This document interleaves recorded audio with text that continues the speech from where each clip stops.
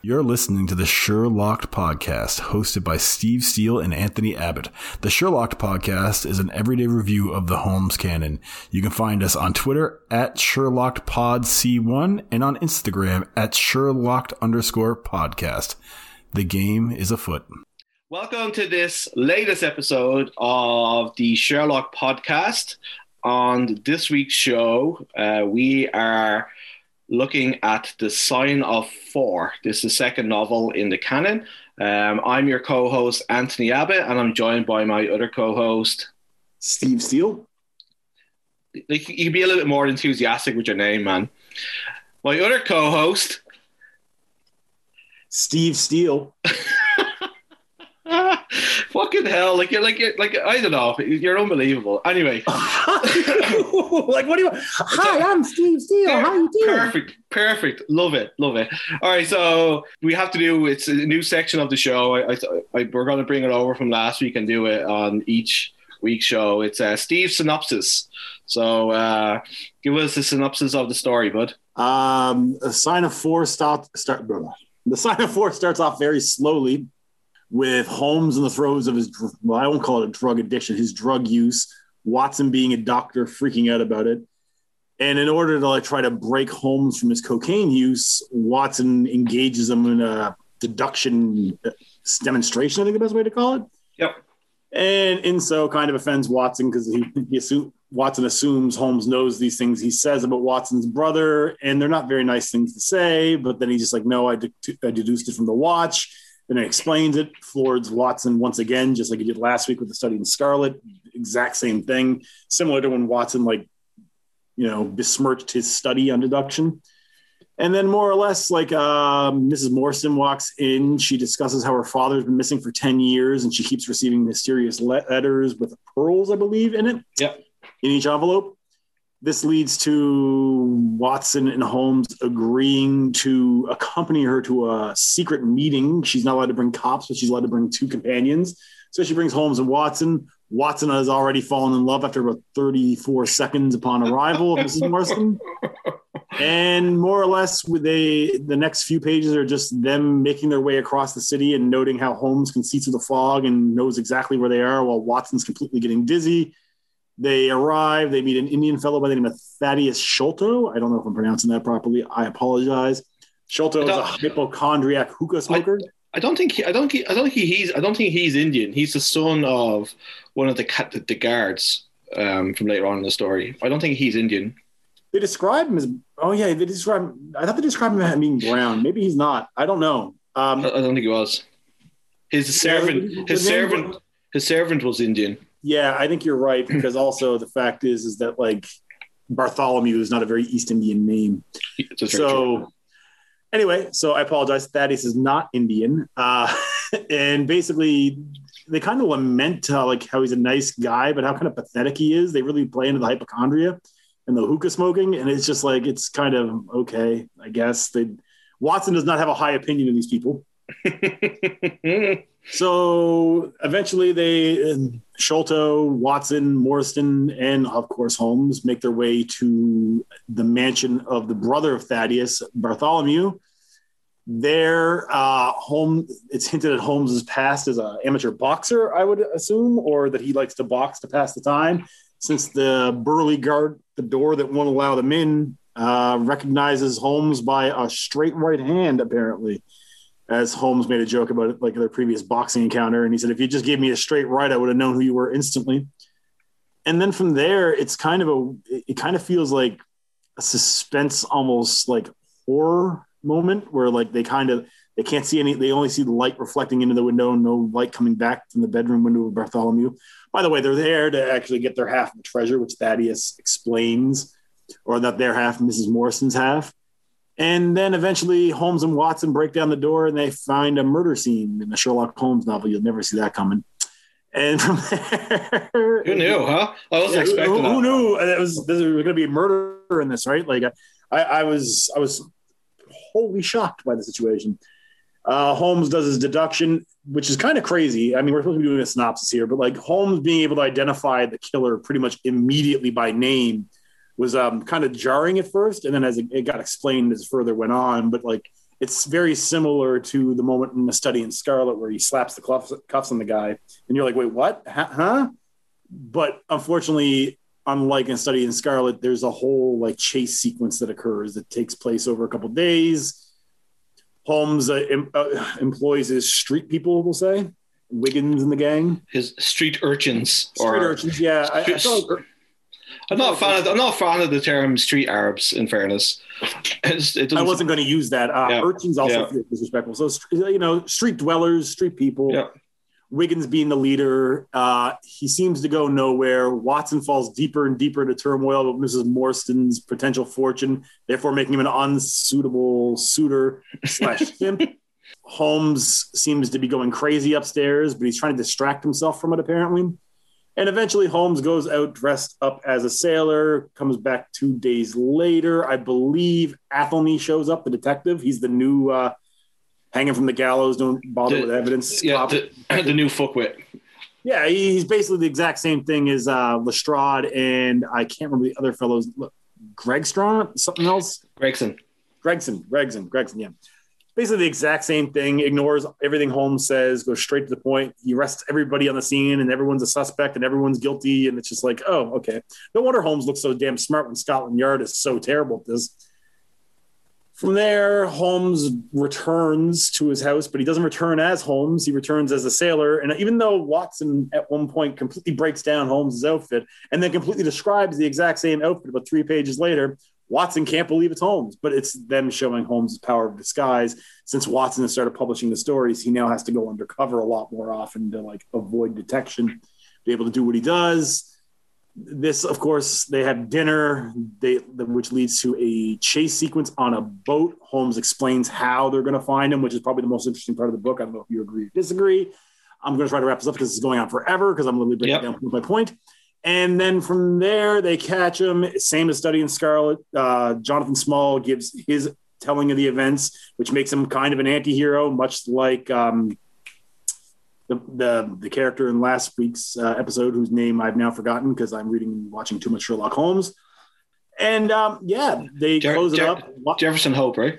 Jefferson Hope is his name. Yeah, I've read that name like 5 times today. They referenced it. And I finished the book this morning, and I still forget it. Just so unmemorable of a name. Yeah, it's American, right? It's weird. It's weird. Like that's one of the things about Conan Doyle. Like some of the names are like either they stick into your head, or else they're just instantly forgettable. Well, yeah, I have no problem remembering Thaddeus and Bartholomew, but because Jefferson Hope is it's so American, right? Like Thomas Jefferson in Hope, America, Jefferson Hope. So, like the first point that you kind of brought up was the drug use, and it was something that I definitely made a note of. The 7% solution, or Watson asking him about, is it morphine or cocaine? Like it was hinted at in the first book. So, how do you think it was kind of handled in this one? It's kind of weird to think like they're talking about drug use in a novel from 1890 or whatever. So, but well, I mean, it's really not that. Reading it now, obviously knowing what cocaine is, it's obviously diluted cocaine. He's injecting it. He's not snorting cocaine. So it's probably a much lighter version. Although if you're injecting into the veins, it has a pretty high effect rate. But it's not snorting lines. He's not doing Pablo Escobar lines of cocaine. Tony Montana. He's injecting the 7% solution, which probably, to me, the 7% solution probably implies the purity of it. So that's my thought process on it. I thought it was interesting because they attacked it instead of like him attacking him as a drug addict. He's attacking him as a doctor because he knows the results of this kind of usage, which I thought was really interesting. Probably more like that whole opening segment was really good for me. I from the thing about the drugs to the watch, all of it was a very well handled setup. I thought it got to the business a little faster than A Study in Scarlet, but Study in Scarlet was kind of like an origin story, whereas this one clearly takes place after time, as they reference A Study in Scarlet numerous times, as we're going to as well. So yeah, no, all in all, I thought the opening was really good. I love the bit about the watch, which we're clearly going to have to talk about. And the cocaine usage is kind of like an interesting, like, I feel like we're getting to know Holmes much quicker now. Like A Study in Scarlet, he was like a mysterious superhero. I think it comes from the fact that they're friends now. Like, I think in the first one, they weren't friends. They were just like sussing each other out and kind of like they're roommates. But now they're actually friends. Because, I mean, like, in the first book, Watson couldn't even ask Holmes what he did for a living. Whereas in this one, like, he's able to say to him, stop taking drugs. So there's obviously a better relationship. They've kind of built it, and they're kind of more friendly with each other, and they're able to say the kind of things that they weren't able to say in the first book. So I think you're right. And the first one was kind of slow because it was building the origin story. This one definitely just got straight into it. And I think with the drug use, just it's in there because it's trying to like relay the fact of like that Holmes needs his brain to be doing stuff. Like, he needs to be active. He needs to be working. He needs a Nintendo DS with the fucking brain game thing that they used to have. Do you remember that? That's basically what he needs. But back in 1890, they didn't have that. So yeah, if cocaine was PS5, he would have been perfect. Yeah, it's there's no Nintendo DS, so it has to be cocaine. So yeah, so I think that it's handled, as you said, like pretty cool. Like the fact of like that Watson's like obviously as a friendly concern, but then he's like trying to say to him as a professional, sort your shit out. So I actually enjoyed that part of the book, and then to try and drag him out of his stupor and his just languishing around the place, he hands him this watch. So what did you make of that part? I mean, that's probably my favorite part of the book. I don't have any qualms about it. The when he breaks down, like when Holmes goes full on deduction and like staggers people, is generally my favorite part of the Sherlock Holmes story. And I'm finding it's happening more at the beginning of the books, whereas in my memory, coming into this, I always thought it was done at the end. But it seems to be like the showcase of it seems to be like wowing Watson. So the part about his brother being a drunk because he keeps missing the keyhole to wind the clock, and it like he could tell that he'd been down in his luck because he could see that he pawned it by the marks on it over and over and over again. Like, they're just really cool stuff that like I have to tip my cap to the writer in this movie, because like, how do you even think of these things? Like, that's crazy. The creativity to come up with these concepts, which by the way, all make perfectly logical sense. It's just to think that way, to think like, obviously no one look for it, you know? Yeah. No one has that kind of perception. I think like even if you tried to be Sherlock Holmes, your brain will pick up on things he does. But the concept of creating this power of deduction in a time where the detective work was pretty much, is there a witness? Yes or no, conviction or not guilty, for this like character to have these superpowers. And like I said, when this is written, like this is around the time of like Jack the Ripper. So like real detectives at Scotland Yard weren't even close to like the cutting edge thought processes that Arthur Conan Doyle had for a fictional character. Now, obviously, like, you know, he's able to set up the scene and do the things that need to be done. But it staggers me that when these books are written, like it absolutely staggers me how far ahead of the curve it is. But like for me as well, like it kind of shows the little bit of the relationship that Holmes and Watson have, like that they're built on. As I said, like they're more friends now, because like Watson is like obviously taken aback and feels that Holmes is being shitty to him, because like Holmes just doesn't have. He when he's on the job or he's focused on something, he doesn't think of the human aspect around him, that something is happening. So he's like straight in on the watch, and he's calling his brother like a drunk, and he's a down drunken on loser. Yeah, and then like Watson obviously is like kind of pissed off, and then Holmes straight away is like, Watson, I'm sorry, you know, like it's like he apologizes, and you asked for it, really, is what he said. Yeah, exactly. But he also like it's just that kind of like little bit of humanity like coming through on him that like he doesn't seem to have with a whole lot of people. And I think that's what he's always needed, a Watson to tell him when he's like being a dick. When, You know what I he's mean? too disconnected from like the human condition. Yeah, I agree. So I kind of like that was one of my favorite parts of the book too, man. And it's fantastic, and it's as I said, like I've read most of these books before, but it brought me back to when I read it the first time, and just being like, as you said there, like just it's so. How can Conan Doyle like just think of that shit? It's crazy. So obviously then we get to meet Miss Morstan, who's been getting these pearls in the post, which Jesus, like that's kind of nice that like she's just been randomly getting pearls in the post and she's just been like stashing them away or whatever. But what did you think of how instant? Like, do you think that Watson? I don't mean to be crude here, but it seems like he hasn't had his bit in a while. Yeah, you're gonna have to translate what is it in a while. Like he hasn't got lucky in a while, because literally within 30 seconds of seeing this woman, like he's like a fucking dog on heat. Like, you know what I mean? Like he just loses his shit completely about it. So what did you think of the how those two kind of connected and how it was dealt with? Well, Morrison and Watson, I felt like there was no connection. I felt like it was entirely in Watson's head that he thought she was pretty and then he was in love with her instantly. And like, if this was written today, Watson would be asking if she has an OnlyFans. Like that was basically what was occurring in this story. I hate to modernize this and be crude, but like it's just so ridiculous. Sort of reading it, it's almost nauseating. You're like first of all, romance stories are trite at best, I'd say. But like this one is like next level, like ridiculousness. Like if you ask, the spoiler alert to get to the end, if you ask a woman to marry you after probably about 3-4 hours of being around each other from the first meeting combined, you're probably going to get punched in the face and get a restraining order. But here's Watson jumping off the pier, like going right into it. But they got married. That's the thing. She said yes. Like she was his wife in the books. The end of the book says that she agreed for him to be like a prospect. No, he says during the book that like she says now to me. So they're married. Like she's like he's. Oh yeah, they end up getting married, but he's writing these stories well past their occurrence. So like, but in the context of the story, he's a psycho. When he tells Holmes about it, she agrees to allow him to be a husband prospect. We all know Watson weds Mary. I don't want to say marries Mary, but weds Mary. So like that part was, as soon as she was once they said her name, I'm like, oh, this is his wife.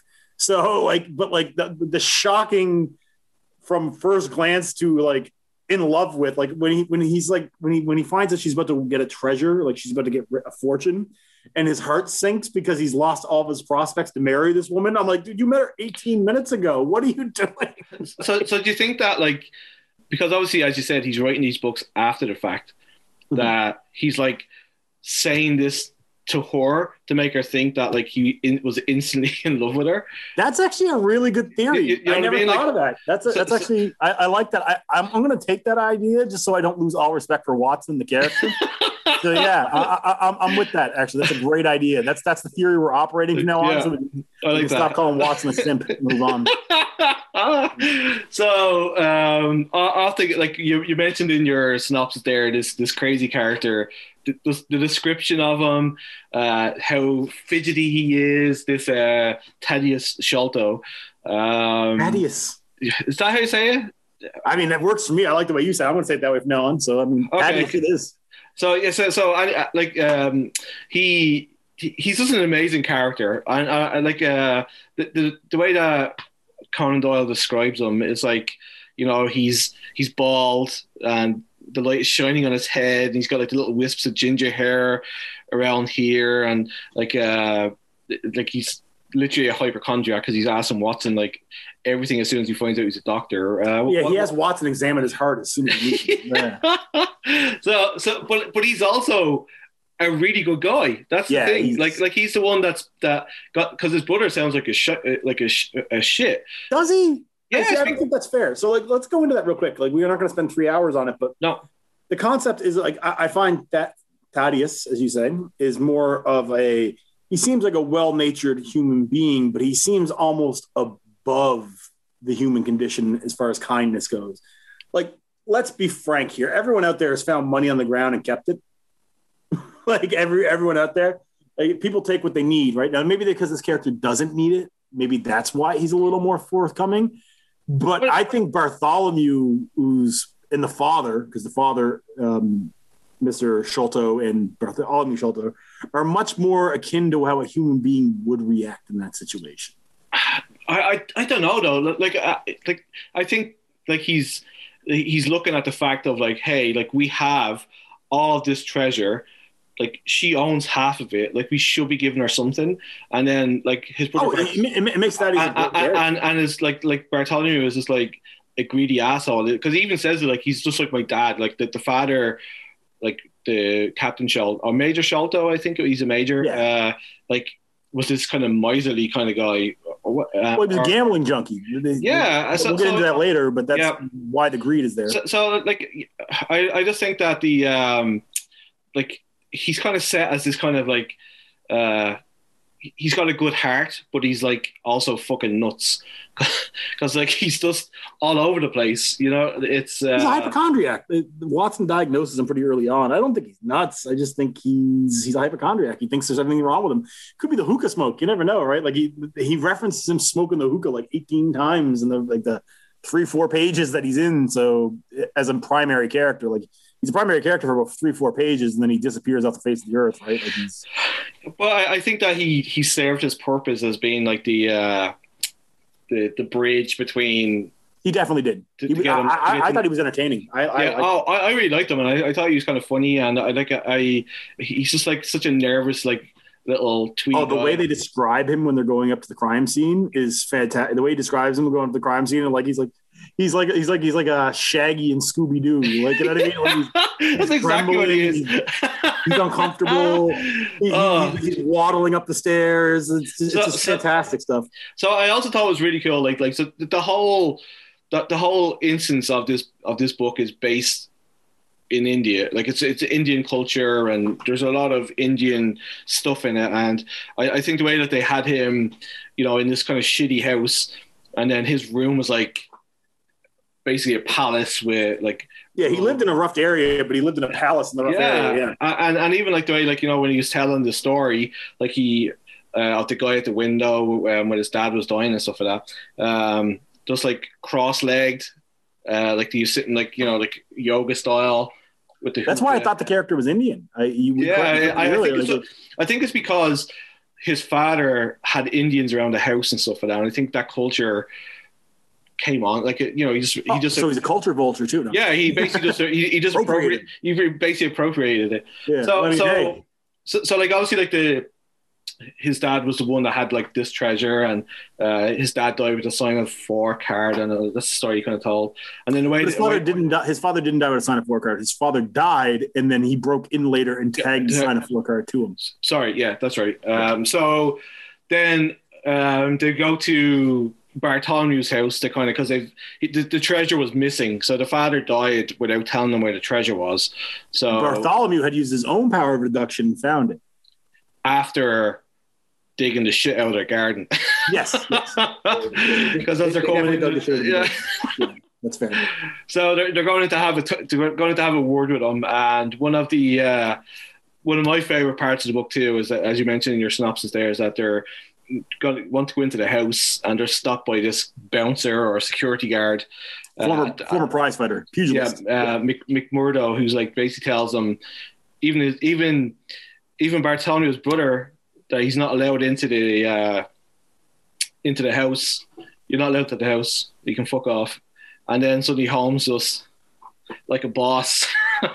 Holmes says something like, "Hard to believe you don't remember me after we went 3 rounds at so-and-so boxing round."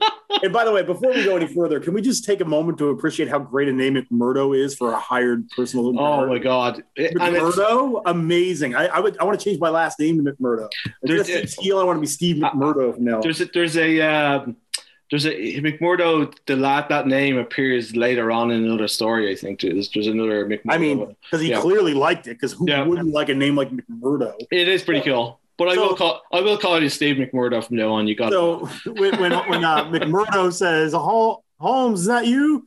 "Oh, I'm sorry, I didn't recognize you. If you'd hit me with that straight right cross," I don't remember if the phrasing is correct, "I would have remembered you in a second." But I'm like, oh my God. See, I always thought like it was funny. Like I'm also watching the Jeremy Brett Sherlock Holmes stuff right now, and I'm going through it in order. And I believe it is the episode with the lone cyclist, I believe. Yeah. Where he goes to the bar and he fights like the villain. Yeah. And he had the hand going. Maybe you can use this for like a screenshot for Instagram. Yeah. And like that fight sequence is amazing. And like I know people don't really love them, but like Robert Downey Jr.'s Sherlock Holmes was also kind of a pugilist. Yeah. So I really like that side of him, like how he uses his brain for fighting techniques too. So that part popped me. Like I giggled and kept reading. That was fantastic stuff. I think I liked everything about this book until the investigation of the actual crime takes place. I think that's what kind of falls off. I think the characters that he has in this one are a lot more fleshed out, and they're kind of a lot more fun. Like the story I feel has the same problem that Shoddy and Scarlet had, in the sense that it fell off a cliff for a few pages. Yeah. It's just very different cliffs. You know what I mean? Like the cliff Shoddy and Scarlet fell off was like the whole father-daughter starving and dying of thirst in the desert was just weird and jarring. Whereas here is, I feel like the investigation it's really aloof, I want to say. It's very abstract. Like you don't really understand what's happening. Holmes doesn't really communicate it. So confusion. So like, I know that he doesn't like to, you like to have that, he wants to have that big reveal at the end of what happened and all that kind of stuff. But I feel with this one, you're right. Like the storytelling, like the one where they're in India was way better than what there was in the last one. Like it was fantastic. I would have read a whole book on that because it was so interesting. I honestly, like I said last week in the review, I love that little baked in thriller that happened in the middle. I would much prefer it to like pacing discussion of breakfast and newspaper clippings that this one was. I was like, this is like, I struggled. I tried to read this in one day and I couldn't do it. I did, because like I found it better than I found like the one last week I thought was dragged out a little bit. This one I found I got to the point a lot quicker. I thought it definitely did. Like, well, again, like without, because it never digresses from the actual story beat. So like your point is very much on the head. I liked the side story more than I liked the ambling nothingness of like Holmes trying to work out the case in his own head, Watson's utter confusion. They're reading newspaper clippings, and every day the newspaper clipping, like further, it starts out praising Athelney or whatever his name is. We'll get on to him in a second, because that whole part where it starts with like he's a superstar, rock star detective, and then maybe he's not so great, and then he's in the dumps by day 2. It's like, no, this guy's garbage. Like his career is in jeopardy. Like, you know, like I was like, I don't care about Athelney at all. So like, they travel over to going back to Bartholomew's house and the boxer and all that kind of stuff, and then they find them. I thought the part where he's describing what the body looked like when he's like looking through the keyhole, like the old lady like freaks out. The smile. Oh my fuck. That was cool. I really liked that. That part is cool. It kind of reminded me of Jack Nicholson's Joker poison gas. The way they died with the weird smiles. Yeah, that was that's what it inflicted in me immediately. Is what where my brain shot to. But I'm an '80s baby, so me thinking of Nicholson and Keaton's Batman is very normal. But yeah, like the crime scene, like he's immediately on the floor with the magnifying glass, and he identifies the peg leg, and he identifies the small foot, and he's pretty much, Holmes gets in that room and he like solved the if, ands, and whats about the murder pretty much instantly. So it's not really that interesting in that regard. It's like, okay, here's Holmes doing his thing, and he finds the treasure within seconds, and he finds the trap door because Holmes spots everything, and that's cool. That's who he is. That's the character.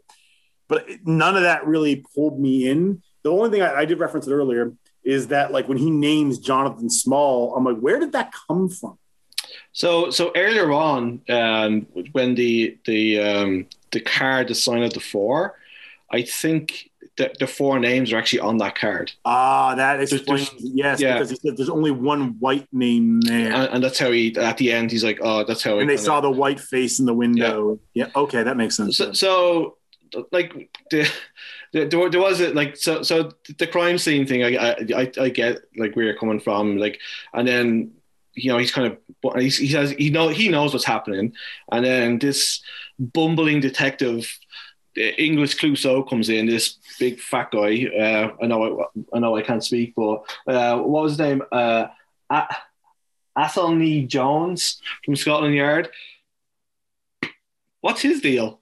Like, I've already buried this character. I feel like Watson is like, I feel Watson, because he's so pissed off at the way that Holmes is treated, because that's how he starts writing the books, right? Mm-hmm. I think he's doing that because he's pissed off that these guys are getting all the credit, that he's talking down on them more than they actually are. I feel like these guys, like, in real, like, outside of the, like, you know, their regular days, like, they're detectives. You don't become a detective by being a fucking idiot. You've always. Actually, there's a really good Netflix documentary about like English cops and letting a serial killer go, because they had this thing in their mind about what he was supposed to be, and he was none of those things. And they interviewed him like 6 times, but kept overlooking him because he wasn't exactly what they wanted him to be. So honestly, I think Doyle just knew cops. No, I feel like he wouldn't talk down as much, and I just think it's Watson, like, because he's pissed off that Holmes gets overlooked so much. So that's my theory. I mean, anyway. yes, that is it. But I think it comes from Doyle's contempt from actual police work. I feel like John Watson's not a real person. You know what I mean? So I know, but like, obviously, like, you're reading it from his point of view, kind of thing, right? So yeah, and I think Watson is a conduit for Doyle. Like, I believe that. So I mean, like, this is, you know, we're in the second part, we're in the second book, and we have 3 shoddy detectives already. So, you know, like, thank God for Holmes is all I can say. So what was your favorite part of the book? What was it that kind of like drew you, kind of like at this point, or in general? In general. Well, I already said that my favorite part of the book was the watch. So the watch was easily my favorite part of this book. Okay, because it says Steve's personal favorite part of the book: Holmes' resticences and stagnation with lack of progress. Oh, well, that's I just think that is, how do I say this? Maybe not my favorite. I probably misworded that. What I meant was, it's like my personal favorite trait of his is when he gets stagnant and uncomfortable. My favorite part of the actual story is the watch, but like Holmes's like stagnation and restlessness is like really entertaining to me, because I understand where he's coming from. As someone with ADHD, when like I used to be horrible for pacing and try to keep my brain active, right? So I really like this. It's the most relatable thing about the character for me. That bit where the housekeeper and Watson both hear him just mumbling to himself, walking up and down, pacing. Yeah. I thought I like that too. So do you know what? Like, sometimes, like, Watson's obviously a clever person because he's a doctor, but there's certain things that he does that boggle my mind. Like, as you mentioned there, like in the synopsis there, like with the disguise thing, how the fuck did the two of them not know that was Sherlock Holmes? Like, I mean, I thought it was comedic when I was reading it. So last time I was struggling to read this because the book has such fine print, and I was kind of bored with that middle section that we just already covered. I was reading it out loud for Corey, and this part, like, when I'm reading it out loud, I describe it like the red bandana, the outfit, like it's all there. And then 2 pages later, it comes back, and Watson he recounts the outfit again, just in the exact same order. But he doesn't get that it's Holmes. But he was sleeping when Holmes came in to say goodbye to him. So I think that's the only pass I'll give. But yeah. Like, yeah. I think it's Holmes, more Nigel Bruce Watson. Let's put yes. And maybe that's where the character came from. Yeah. It's like the guys that made the old 30s and 40s Sherlock Holmes films were like, you know what? This one paragraph right here, this is Watson. Yeah, and there's many different pieces of this throughout the books where, you know, like, Holmes surprises them with how he looks and stuff like that. But that one was probably the most easy for him to look through. So I guess he's pretty shitty at, like, I love the Holmes disguise stuff, and I love the rationalization. They even say it in the book, where I already referenced this earlier, that like since Watson started writing his little stories, that I have to partake in disguise to not blow my cover. because they're so popular. His contempt yeah. for it is really great. I love that. Like Watson's like, I'm gonna get you your due, sir. And like Holmes is like, oh God, not again. Okay, fine. I'm gonna go put on some makeup, maybe cut my eye, age myself 60 years. Put a prosthetic leg on, something to try to throw him off the path. It's usually like a wig, and he'll put like a little bit of prosthetic stuff putty on his nose or something. So my favorite part of the book was the chase sequence. Like I really liked how Holmes. Before you go any further, is the chase sequence where they're walking with Toby? No.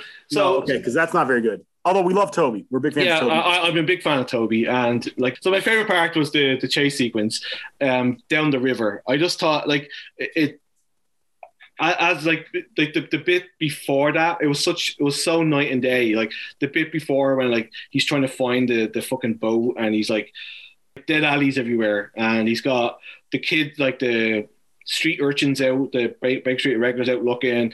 He's got people looking up and down the river for him. He can't find this thing. And then he suddenly stops and just says, I need to put myself into this guy's shoe, because this guy's obviously, Jonathan Small is obviously a clever guy. So this part is probably the best part of this section of the book, where he describes his thought process as if he was Jonathan Small.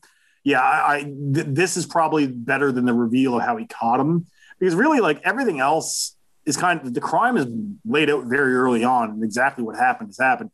Small even says it's like you were there. Yeah. But the break it out where he's like, well, how do we I've searched upstream, I've searched downstream, I've searched all around the islands. But what if with all this money, they say, look, to keep it out of sight, I'll pay for some minor repairs on the boat. You go get drunk, and then the boat is in a dockyard covered from public view, so you can't see it. It's genius. And if it wasn't Sherlock Holmes, it probably would work. Big time. And then and then obviously they stake it out to find out when they're going to leave, and they've got the kid on the handkerchief with the handkerchief. But then they get a jump on them, and it was so exciting reading that bit when they're shoving on the coal, and the thing is getting off, it's kind of taken off, because they underestimate how fast this little clipper thing is, and they're steaming off after it. And then the barge comes across and gets in their way and puts them back. 200 yards, they say. Yeah. It was so exciting. I was flipping through the pages. I was just next page. And then the little Tonga guy, the little wee helper. Let's not spend any time on Tonga. Tonga's the murderer, but let's just not talk about that. He shoots the dart at them. And that's cool part, actually. Him shooting the dart, they both bring their guns along. And if he even, what Holmes says, he even raises his hand, shoot him. But they both think, since Holmes found the darts at the mansion, that he has none left. But he had one left, the one left in his blowgun. That was awesome. I love that bit too. That was good. That was really good. That was probably the best thing about Tonga. So for spoiler alert for the book, which we've basically just spoiled the whole fucking thing. But that's how he dies. So the guy, he wasn't supposed to kill Bartholomew. He's supposed to just have the rope there for Pegleg to get up, and then he shot the guy with the dart. He showed a little bit of a brass ring ambition, and Small did not appreciate it. Yeah. The beating was quite graphic. Anyway, so I love that bit. I just thought it was the page turner for me. I was just come on, catch him. And then finally they got up. One of my favorite parts, though, just before we go on to the last little bit, was the police boat. They were like, what distinguishes this as a police boat? And they're like, oh, this lamp. And they take the lamp off, and then it doesn't look like a police boat anymore. And it's it doesn't have the word police written on it. It doesn't have anything. It's just this one lamp to take off. So to me, that was just point. That's funny. I didn't even think about it, but that is funny. Yeah, that's good. That's it. Jesus Christ. So then, obviously, in the last bit there, and they capture Small, and he's fucked the treasure into the Thames. And I thought that was very clever of him too, that he didn't throw the whole thing over. He opened the chest and sprinkled the treasure into the Thames so they could never get it back. I thought that pretty neat of him to do. He really fucked over Miss Morrison, which, as you mentioned earlier on, Watson was quite happy about. Well, I don't think he knows that Morrison's involved. He just doesn't want anyone else to have the treasure. He feels entitled to it. So that's why. And he's right too. Like, I mean, like the bit in India where we like the whole origin story of the treasure and stuff like that. Like, he's worked hard for this, and he deserved every last bit of it. Is this a reoccurring theme in Holmes novels? I like that every villain is kind of an anti-hero. Like, you're almost kind of pulling for him when you read his story. No, it's. I mean, obviously, when Moriarty comes along, this won't be the case. There's a couple of stories like that where, you know, you're kind of like.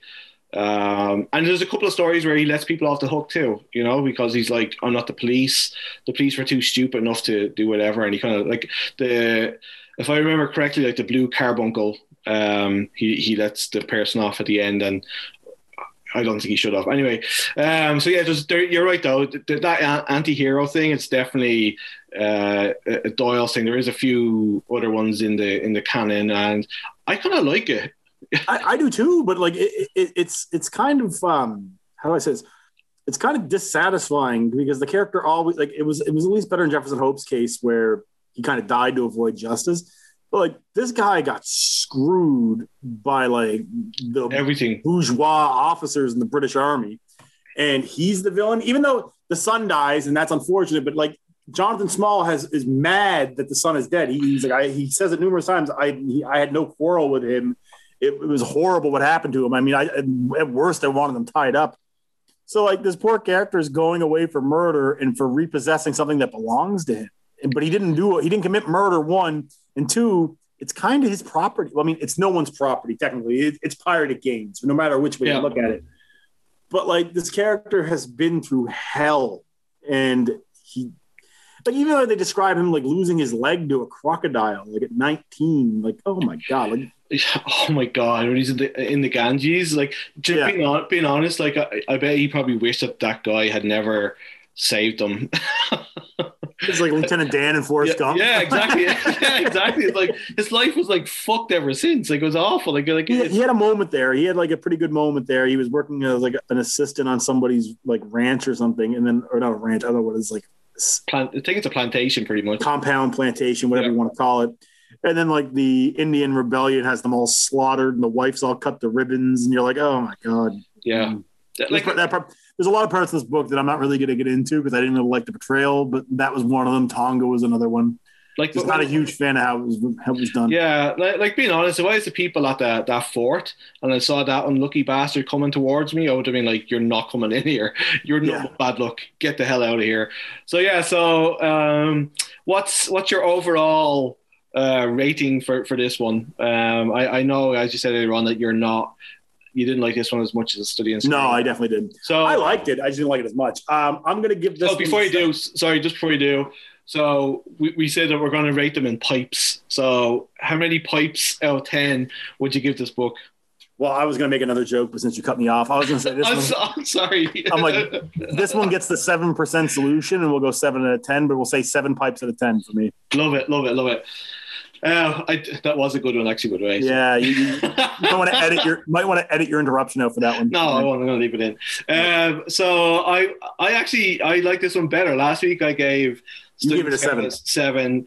This one I'm going to give an 8. Just for the chase sequence alone, it was totally worth it. Totally fair. If you said this one was perfect, I'd be like, okay, we're going to argue. But 8 out of 10 is no, it's definitely not. There is a lot of flaws, as you said. There's some of the bits and pieces in there where you're just like, yeesh.